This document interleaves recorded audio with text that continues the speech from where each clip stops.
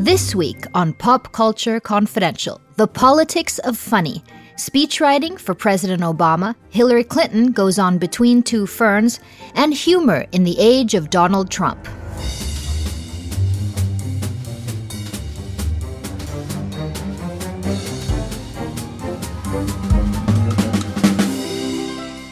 Hi, welcome back to the show. This is Christina Yerling-Biro. So the election coverage in the U.S. is of course at peak levels right now. The debates have begun, and the candidates have made visits to many outlets of all kinds. Hillary Clinton sat down with comedian Zach Galifianakis on his mock talk show Between Two Ferns. In its first 24 hours, that video, on the website Funny or Die, was viewed more than 30 million times. Donald Trump's visit to Jimmy Fallon's Tonight Show infuriated many.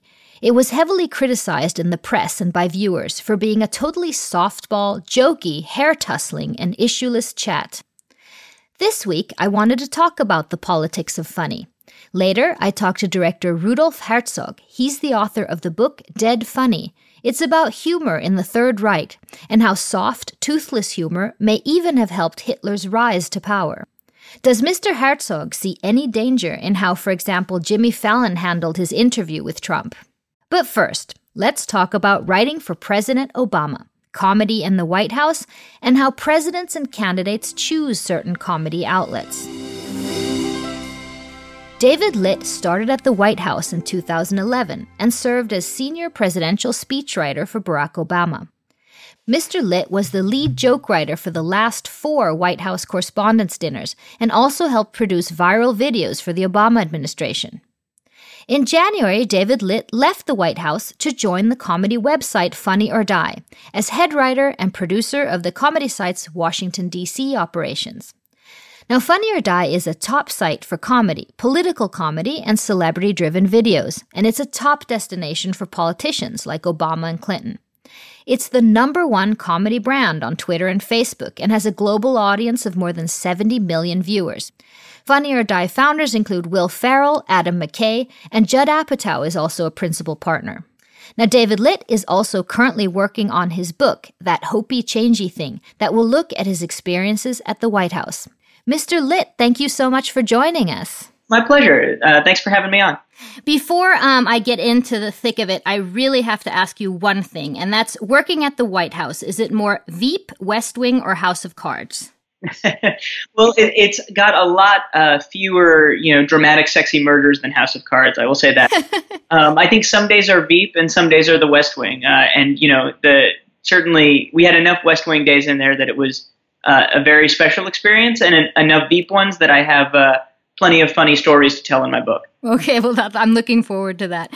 But let's get started. Tell me some background. How did you get the job as speechwriter for President Obama? So I worked in Ohio, which is one of the sort of key swing states, as a field organizer in 2008. I had never written a speech before, but I ended up getting a job at a firm called West Wing Writers, which did private sector speechwriting for CEOs or philanthropists and people like that. And then in 2011, I was about to leave for Chicago to work on the president's reelection campaign when Jon Favreau, who at the time was the president's chief speechwriter, said, there's an opening. It's kind of the lowest level speechwriting job at the White House. But the president's senior advisor, Valerie Jarrett, needs someone to write speeches. And you come pretty well, you have good references. And so are you interested? And I was like, well, yeah, of course I'm interested. And, the rest was just that kind of sort of luck and timing. And how long did it take you to move up to senior? So I stayed there. I was at the White House for almost 5 years. And one of the nice things about working at the White House is you really do sort of work in dog years. I mean, every 1 year there, you do so much work. And so little by little, I got to take on more responsibility. And after the reelection campaign, I came back to the White House. And I think I ended up being a senior senior presidential speechwriter, I think in 2015, 2014, actually. But anyway, it was a good experience. Walk me through a bit a speech writing session with the president. So let's say an occasion for a speech. You get a speech, and how does it work? Well, so for the kind of speech that the president's going to be personally involved in, you usually know about it in advance. Let's say a week, 2 weeks in advance. Sometimes for a big speech, we would get his thoughts beforehand. And one of the nice things, because the president used to be a lawyer, he really thinks in terms of arguments from start to finish. So a lot of the time, he would sort of read through something and say, here's how I want to start, and here's the middle, and here's the point I want to make, and here's the end. And our job is kind of just to type furiously and make sure we have that all down. Mm-hmm. And then you go back and you take that and expand it, and you do some research and maybe talk to people whose stories you want to tell on the speech. You put it all together, and then it goes to our policy team. So the policy teams are the people who actually know what they're talking about, the experts. And their job is to say, this makes sense, this doesn't. And then it'll go back to the president the night before, and he'll revise it. And then the day of the speech, you make those last minute edits, and after that, you send a final draft, and you're ready to go. Mm-hmm. Did you study sort of other presidents' speeches through history while you were working with him? Not formally, but my bosses at the firm I used to work at mostly worked for Bill Clinton, and so they gave me some insight there. And of course, you read these great presidential speeches, whether it's Abraham Lincoln or Ronald Reagan or JFK, and every one of those big speeches and those presidents really informs the sort of conversation that takes place through time even. So you are kind of playing with ideas and themes and styles of speaking that lots of other presidents have engaged with before. Can you describe a bit President Obama's speech style? Well, what's so interesting about President Obama is he tells stories in a way and he loves telling other people's stories. And that's one of the things that I think really makes him unique. Lots of politicians try to do that, but not a lot of them can do it very naturally. And so he's always trying to think about both the specifics and the details of what he's doing, what his policies are, but also to expand them so that every speech is not about him, it's about us. It's about who we are as a people and a country. And I think that's the heart of what he's doing. And then as a speaker, he also he's very gifted at punctuating his own words. So lots of speakers, you have to have very short, choppy sentences so that they know when to stop. And the president, because he's such a gifted orator, he can go for a much longer period of time, but he can build in those little pauses that kind of keep the flow going. Right. Do you have thoughts on the two debating this week, Hillary Clinton and Donald Trump, what their styles of speaking? Well, it's interesting because, Donald Trump is clearly, he's a performer. That's pretty much how he spent his entire life. And Hillary Clinton is the first to say she's not the kind of gifted speaker that Barack Obama is. But at the same time, I think one of the things I learned as a speechwriter is it's not just what you say, it's what you do and who you are. And so for Hillary Clinton, her challenge is going to be to make this not just about the style, but about the substance. And for Donald Trump, obviously I think he has a number of challenges, but he's got the style down pat. I think when substance and temperament are concerned, he may have some trouble. When preparing for a debate, do you know if they work similarly as you would writing a speech? Well, so speeches and debates are very different because speeches are performances. You're trying to control every moment. And a debate, if you try to control every moment, it's just never going to work. It's going to backfire on you. It's one of those things where you want to look like you're just going with the flow, even though you've prepared. And so for a debate, it's really thinking about moments and thinking about lines of arguments and themes. So I would hope that as Hillary Clinton has prepared for this debate, she's not practicing speech after speech after speech, but rather thinking about what's the contrast I want to draw no matter what. What do I want the viewers at home to see? So you've written a lot of funny stuff for President Obama. Is he genuinely funny? Yeah, he's a very funny guy, and I think that's true not just when we were writing jokes, but when he's just backstage talking with one of his personal aides or something like that. He's always joking around. He's always finding some humor in things, and I think that's something you kind of need if you have a job that's that stressful. I loved the thing he did where he and Jerry Seinfeld got coffee together because I thought that was really his personal style of humor kind of coming through for everybody watching at home. Come on, let's go. Let's go get some coffee. Well, don't leave the apple though. You gotta, if you're gonna have a bite of the apple, you've got to take it. Okay. Could I throw this out? You have a garbage? You have to use the non-presidential garbage. Oh, You worked a lot on the correspondence dinners, and he actually had a Trump moment in one of those. Would you tell us about that? Yeah, he did. So that was actually, I can't take credit for it, but I had just started at the White House, so I was in the cheap seats that night. So Donald Trump had just been sort of launched his political career by claiming that President Obama was born in Kenya and not the United States. And in the end, President Obama, just to put the whole thing to bed, or at least so we thought, released his birth certificate. And then Donald Trump came to the Correspondence Center. And, the president just ripped into him, but in a way that was funny enough that everybody in that room was laughing at Donald Trump. And I remember seeing Donald Trump, and the shade of red he turned is in and of itself was worth the entire evening. Donald Trump is here tonight.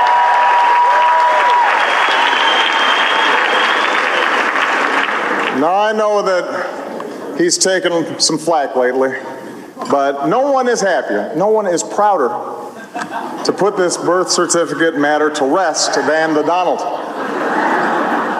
And that's because he can finally get back to focusing on the issues that matter. Like, did we fake the moon landing? What really happened in Roswell? And where are Biggie and Tupac? But, now they're saying that's why Donald Trump decided to run for president. So I guess jokes have a little bit more of an impact than we thought. Oh, well, that's not something that Donald Trump seems to be able to take, a joke on himself. No, I think it's one of the interesting things that for presidents, self-deprecating humor, jokes at your own expense, are always considered very important. But this entire campaign, Donald Trump loves making fun of other people, and he's funny in that way. But I haven't heard him show any sort of humility, and we'll see whether voters kind of respond to that, and they decide maybe that's indicative of a larger problem. One of the things you can take credit for is Luther, the anger translator, that was also on the association's dinner. Tell me about that, and how did that come up? Well, that was one of those fun moments when Keegan-Michael Key, who plays Luther, I'm a huge fan of his and the show that he did. The president was a big fan of Key and Peele, his show. And so it was one of those moments when we'd always kind of wanted to do something where we would bring this character of the president's anger translator on stage with the president. And it was never the right time. And then finally in 2015, everything came together and it seemed like the right moment. And when we asked Keegan if he'd be interested, of course he was like, yeah, absolutely. But the crazy thing about something like that is that because it's a performance with the president, you don't get the kind of time you would get if it was something in Hollywood. I mean, we had, I think, 20 or 30 minutes total to rehearse. Oh, really? Yeah, it was not a lot of time at all. So, 6 o'clock on the night of, the president and Keegan got together in the White House. They went through it a couple of times. The president couldn't stop laughing, so he was concerned that he might just, lose it in the middle of the actual performance. But now you jump in the motorcade and you got to go to the next place. And so in the end, I was not sure whether or not the president was going to burst out laughing, but he held it together. I was very impressed. In our fast-changing world, traditions like the White House Correspondents' Dinner are important. I mean, really? What is this dinner? And why am I required to come to it? Jeb Bush, do you really want to do this? Because despite our differences, we count on the press to shed light on the most important issues of the day. And we can count on Fox News to terrify old white people with some nonsense. Are there things that President Obama said, I cannot joke about that during your time? Well, for us, there's certain things that the president just shouldn't tell jokes about. I mean, one of those is national security issues. You just don't know what's going to happen a week or 2 weeks from now. So if you make a joke about something and then some tragedy happens in the world, and in retrospect that joke seems insensitive, that's what's going to be on the news, and it's going to have a real impact. So you have to know where those lines are. And then, of course, there's kind of the standard things. I mean, presidents can maybe hint at some things that are a little edgier, but I think things are generally pretty safely PG-13. They're not explicit. What is his sense of humor? What does he laugh at? Well, I think, one of the things that I think President Obama always responded to was anything that kind of got to get him out of that moment when everyone's treating him like a persona, not just a person. So I think he always liked, whether it was talking with the staff or hearing an unexpected joke, just something that surprised him. And for, maybe just a tiny fraction of an instant, he didn't have to be, the president in all capital letters. He could just kind of be a guy joking around. And, obviously then he goes back to his job. But I think that, I hope at least, that was a kind of some small sense of stress relief. Right. So why did you decide to go to Funny or Die? And tell me a little bit about that. Yeah, so Funny or Die, I originally met them because they did Between Two Ferns, an interview with the president in 2014.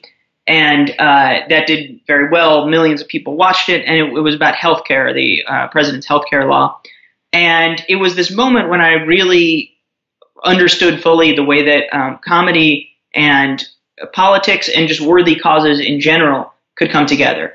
And so that was when I left the White House. I knew I didn't want to keep writing speeches because I really think I had the best speechwriting job you could imagine. But I wanted to continue doing something that was funny, but also made some kind of difference. And so Funny or Die's DC office that's really what we do. We're focused on working with different clients who all have something important to say or that they're doing something important. But it's hard to get attention, and comedy is a way to do it. Why does Obama and Hillary Clinton, now with her Between Two Ferns, why do they choose Funny or Die, would you say? Well, I think there's the broader question. I mean, they're choosing comedy because comedy has a lot of traction on the internet, and particularly among young people. It's one of those things that is often shared. It's often liked. People watch it till the end, and that's not true of a traditional interview. Funny or Die, I'd like to think it's a combination of two things. I mean, one is just the sheer talent that we have in Los Angeles, whether it's Zach Galifianakis and Scott Aukerman, who produced Between Two Ferns, or the team of writers that work on all of our videos. But the other thing is it helps to have a presence in Washington. So the fact that we have relationships not just with the Hollywood talent, but with the political talent and with the political campaigns, means that everyone feels a little comfortable. And, obviously these are big risks to do something like Between Two Ferns. And so anything that makes people feel a little bit more at ease, they're going to do that. Yeah. And talking about this last one with Hillary Clinton, how prepared is she for that? From what I heard and from what I heard from people on her campaign, she was really excited about it. I mean, everybody I know who's close with her always talks about how funny she is, how warm she is.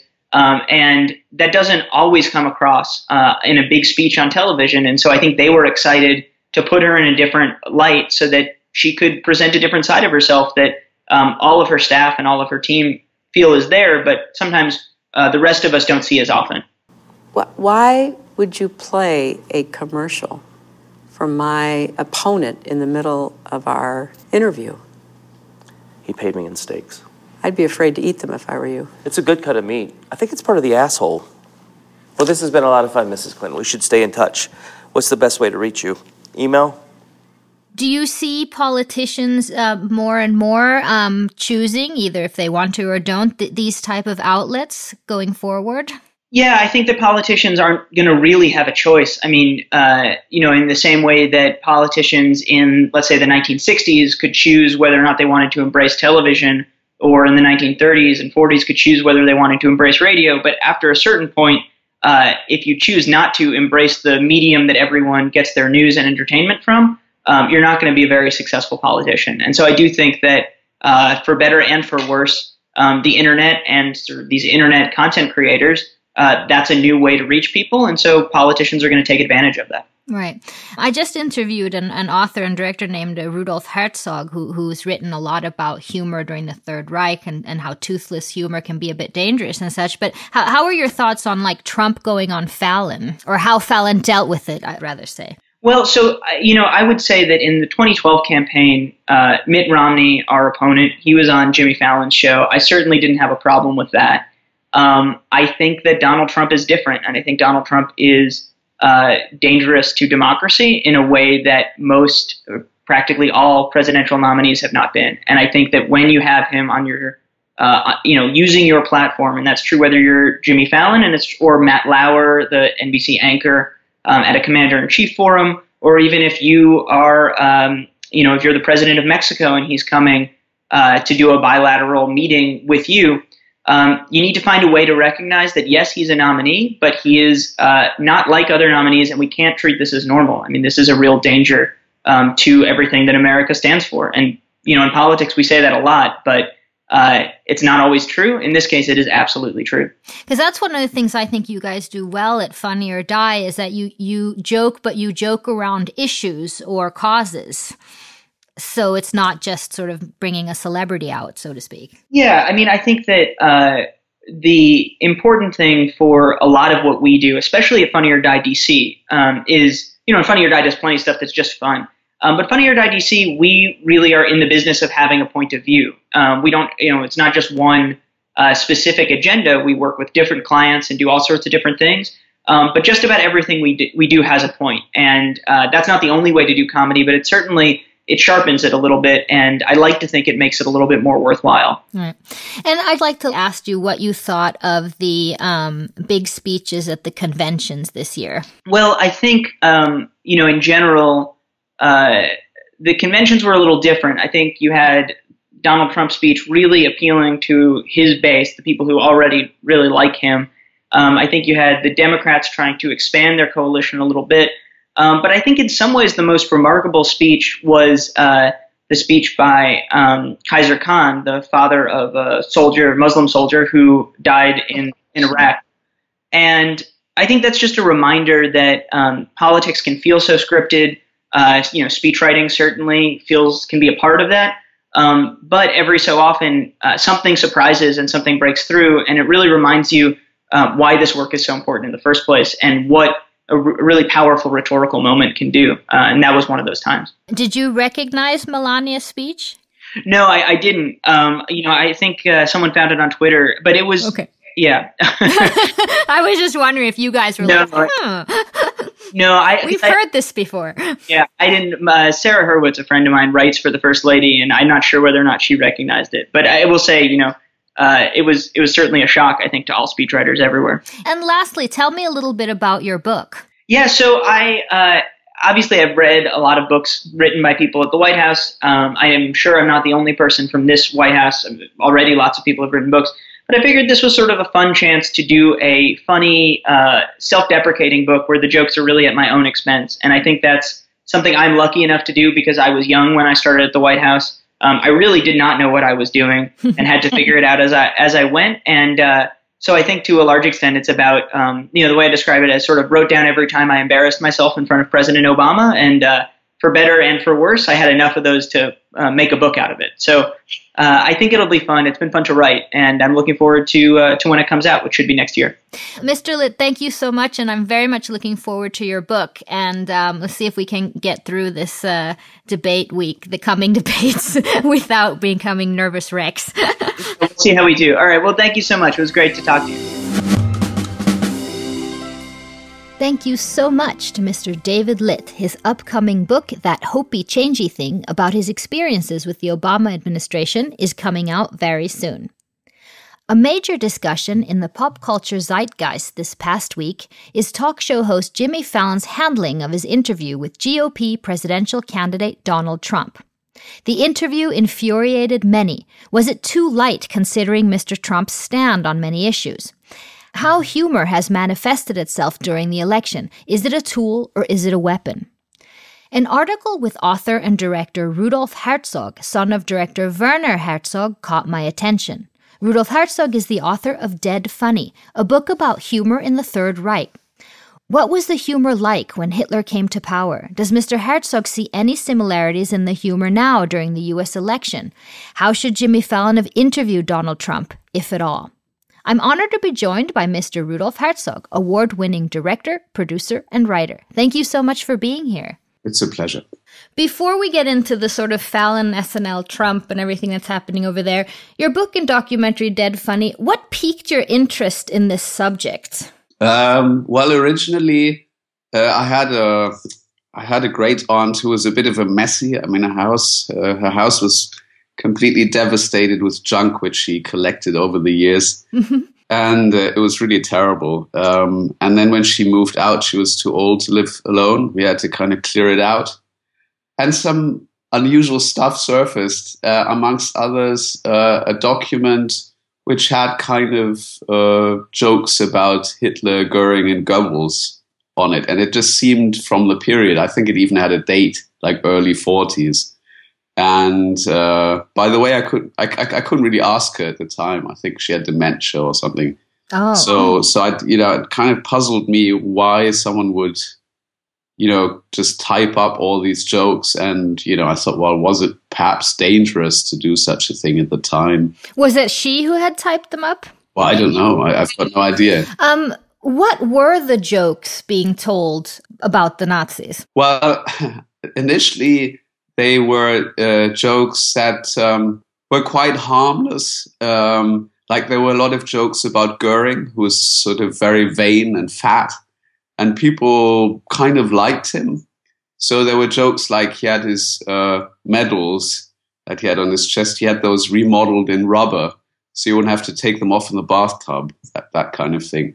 So you got a lot of these kind of jokes, but they kind of played on his vanity and fatness rather than on the fact that he was a mass murderer, if you see what I'm saying. So I think it's almost sort of like endeared people to him. They showed their affection that way. So if we look at it today, and, a lot of these people after the war said, well, we told all these risque jokes so we could have landed in a camp. If you actually look at the jokes, most of them are really, really harmless. And how were they taking them, sort of Goering himself? Did they understand that the humor was sort of good for them, if you know what I mean? Yeah, I think they did have an understanding of that. I think what they understood quite clearly is that jokes can be sort of a valve for frustrations, for anger you have. And that's quite useful in a way for a dictator. Because like if you sort of vent your anger, then it doesn't get more pent up and you start taking to the streets. So you could argue that it's only towards the end of the war, when the war was coming home to Germany, that the jokes turned very, very bleak and also more offensive, if you will, from the perspective of the leaders, like Goering, Goebbels, and Hitler on a boat, and there's a storm and the boat sinks. Who is saved? Answer Germany. That kind of thing. So actually wishing death to them. In this case, though, and in many other cases, it's not the populace that actually kills them. It's the storms, so the forces of nature. That's just an aside. But at that time, they were already so anxious to, lose the war and stuff, that they were cracking down on any dissenter. And so they, the very, very few cases where actually people got accosted, and some of them even killed because of jokes. Well, not because of jokes, but because who they were, but using jokes as a pretext, are towards the end of the war. All right. But in the beginning there, when the humor was sort of toothless, would you say that it's because one didn't really see what was happening, or was there another reason? Well, maybe one should look at the whole universe of jokes that were around.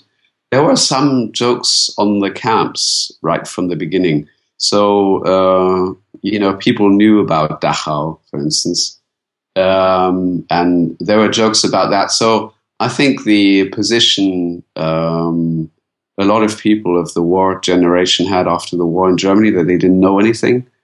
There were quite a few jokes around that basically tell you quite the opposite. And they were very, very, very widespread. But what about the jokes amongst the Jewish people? Were they very different? I would say that on balance, they were a lot bleaker. Mm-hmm. So there was one, for instance, well, this is not quite as bleak, but there's in the jungle somewhere in Peru or whatever, there are like two people with tropical helmets and guns. Mm-hmm. Backpacks, and they're just walking, and all of a sudden they bump into each other, and the ones say, "Hey, Levi, how are you doing?" And yeah, Hirsch, it's like incredible to see you. Listen, what are you up to? I said, well, I'm actually here to be crocodile hunting. You see, I make these handbags for women made out of crocodile leather, but to save money, I'm actually go and hunt them myself. So, well, what are you doing? Well, he says, well, it's similar. I sort of like, I make these kind of lion fur rugs. So, but to save money, I'm here and I'm like hunting lions. That's really interesting. Do you remember what happened to our friend Blum? What happened to him? Oh, he became an adventurer. He stayed in Berlin. Oh, so yeah, I see.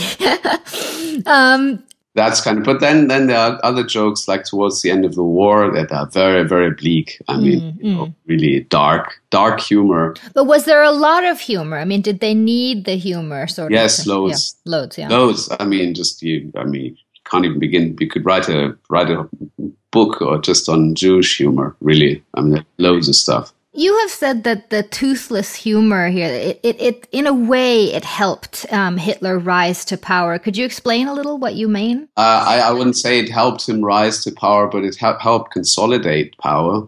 But I think it definitely helped to consolidate it because, as I said, it's like if you vent your anger in this way, that's quite kind of harmless. And this was a mass phenomenon. I mean, literally everyone was telling these jokes. So it was like really, really widespread. And these kind of jokes thrive in dictatorships. So it's not a coincidence. So people kind of vent their anger, but it doesn't mean that they're then going to take to the streets. I mean, if you vented your anger and you feel better, then you might not vent it in a different way that will be more harmful to the regime. Do you see sort of a resemblance? I'm not saying that Trump is Hitler, but do you see a resemblance in how comedians and TV hosts are tackling Trump? And do you see sort of that they're doing it in the wrong way, that there's a danger in it? Well, first of all, there's a sort of well-known fallacies like, Hitler was a vegetarian, therefore all vegetarians must be Hitler, that kind of thing. I mean, there's a sort of well-known fallacy, so you've got to be a bit careful about that one. I think sort of Hitler, that's a very, very singular kind of phenomenon. But yes, what we do know and what we can take away from this is that, very, very toothless sort of gags and stuff like that will I think, just help to endear people to the person rather than, spark criticism. And I think political humor needs to be a bit biting and cutting and, go for the issues. I think that's really important, especially in a democracy because, we actually have choice. We can go and vote and, choose. Whereas in a dictatorship, you can tell any joke you want, but it's like you're not going to have a choice anyway. Right. So I think it's like for us, there's no excuse for a comedian, to kind of not tackle the actual issues. Even if the guy would side with Trump, I think it's still your kind of duty to kind of challenge, and because like no one's got a perfect platform or agenda. So I think that's just your duty. How do you feel about Jimmy Fallon's treatment of Trump just recently? Did you see it? I did see it. Yeah. Well, I wasn't so. The whole tussling of the hair. I mean, I wasn't so worried about that. It's just the sort of like the stuff that was before, the sort of banter. Mm-hmm. I mean, just like, I mean, it wasn't even funny, and it just like you think sort of like the guy's got this one chance to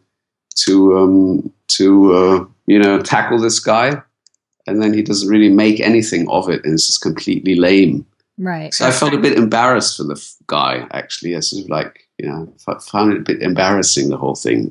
But you have no issue with him inviting him at all to the show. It's just that he did it. Because I know that when Saturday Night Live had Trump a while back, this was sort of before one realized that he was even going to be the nominee. But there was a lot of discussion that this was the wrong decision. Yeah. I guess so. I mean, it's like sort of the whole rise of Trump is very much related to how the media have cottoned on to him and the way they're treating him. And how would you say that is? As a celebrity, mm-hmm. not as a politician.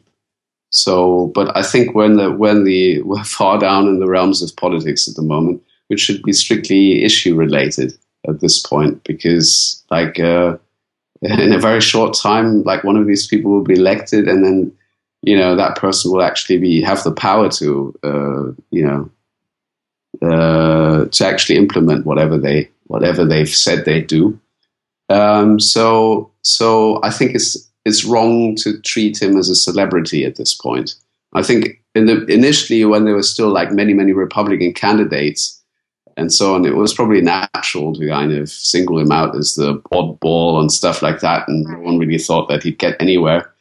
But now we're far past that, and it's just no longer time to treat him as any old celebrity, because he's a candidate for the presidency, so that's different. So if he does go on Fallon and things, the hosts should be talking about the issues, even if they do it in a broader way, so to speak. Yeah, of course. Yeah, you've got to go for the issues. What about Hillary? Do you see how people joke about her and with her differently? Well, I haven't monitored it that closely. Look, I'm German, and no, it's sort of like political humor is, as I said before, it thrives in dictatorships. It doesn't really thrive in democracies for whatever reason. So there's kind of, if you're talking of the man on the street or the woman on the street, I don't think, there are any jokes about these people.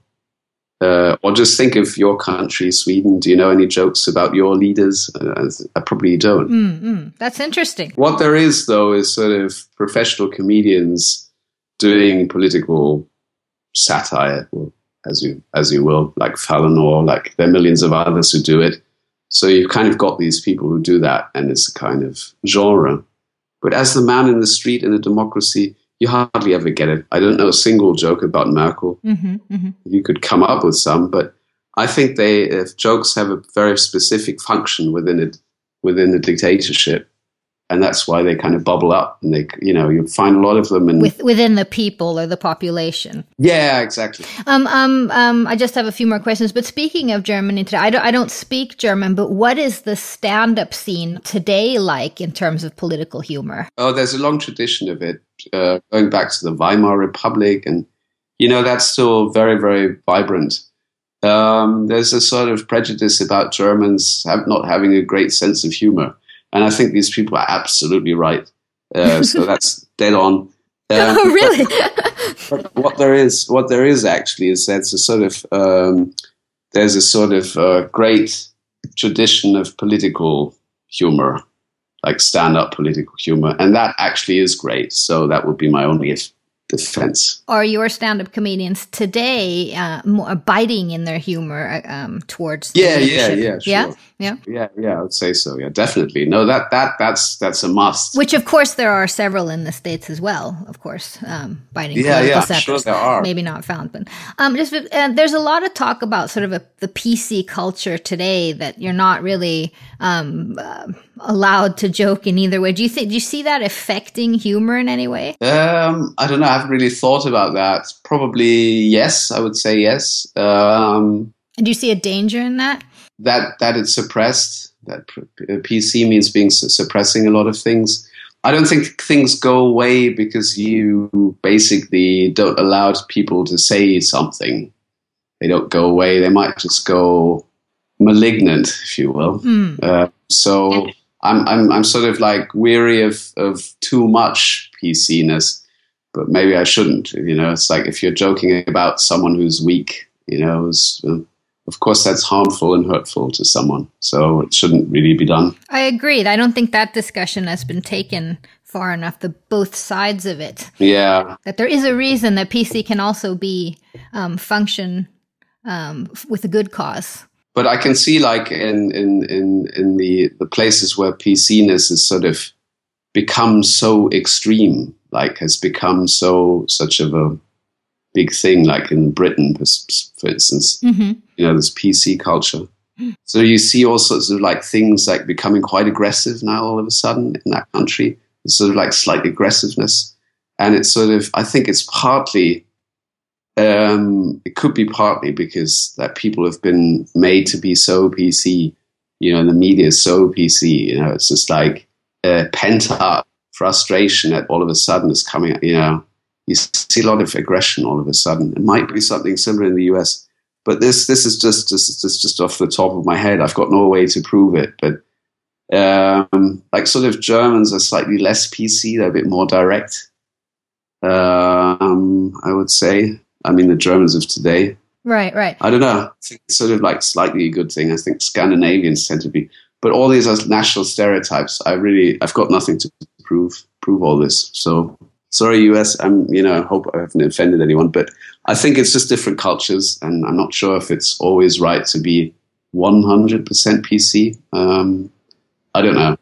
other people decide. I've got no view on it. Your family, your father's films are so sharp, but also incredibly funny. Underneath it. What was the humor like for you growing up in your family? Yeah, well, thank you for actually saying that, because that's sort of underappreciated. I think my father would, Oh, really? I think his movies are the reason why they go straight into your heart and brain is because of that underlying humor that he can see in society. Well, you'd be so pleased to hear that.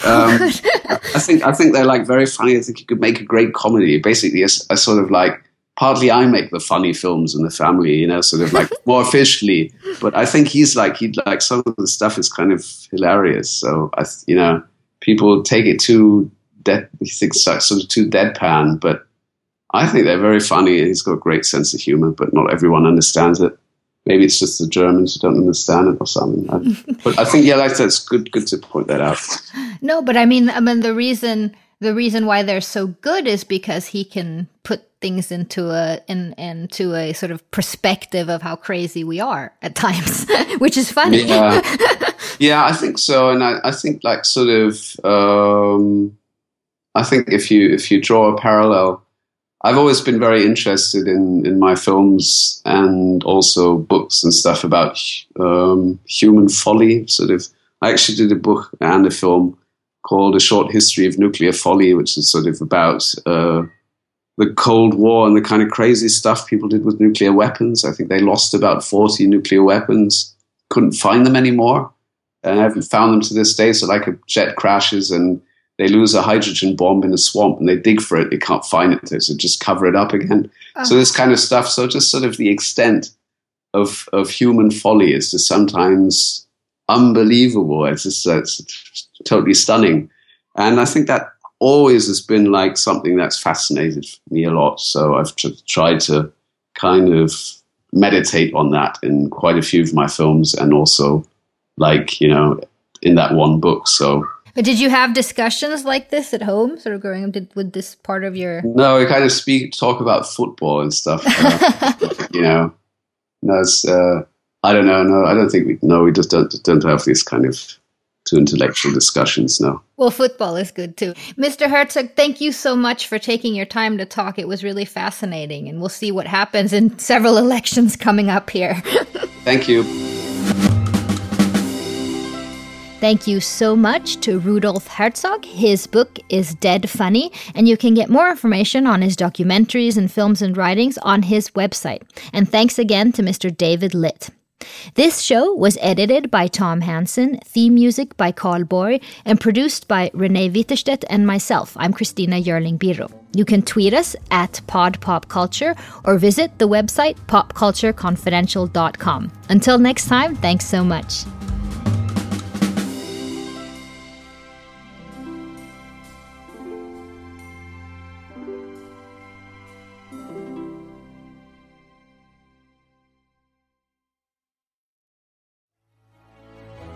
In a world infatuated with comic fandom comes a show to help us remember the talents that have inspired us. Whoa, cut. Oh, come on. It wasn't that bad. It's a bit dramatic. Let's just tell them about the show, guys. We are the Canned Air Podcast. Join us weekly for a comedic trip through pop culture. We also welcome some cool comic creators, as well as some of the voice and screen actors that helped shape your childhood. Find us on cannedairpodcast.com and on the Evergreen Podcast Network.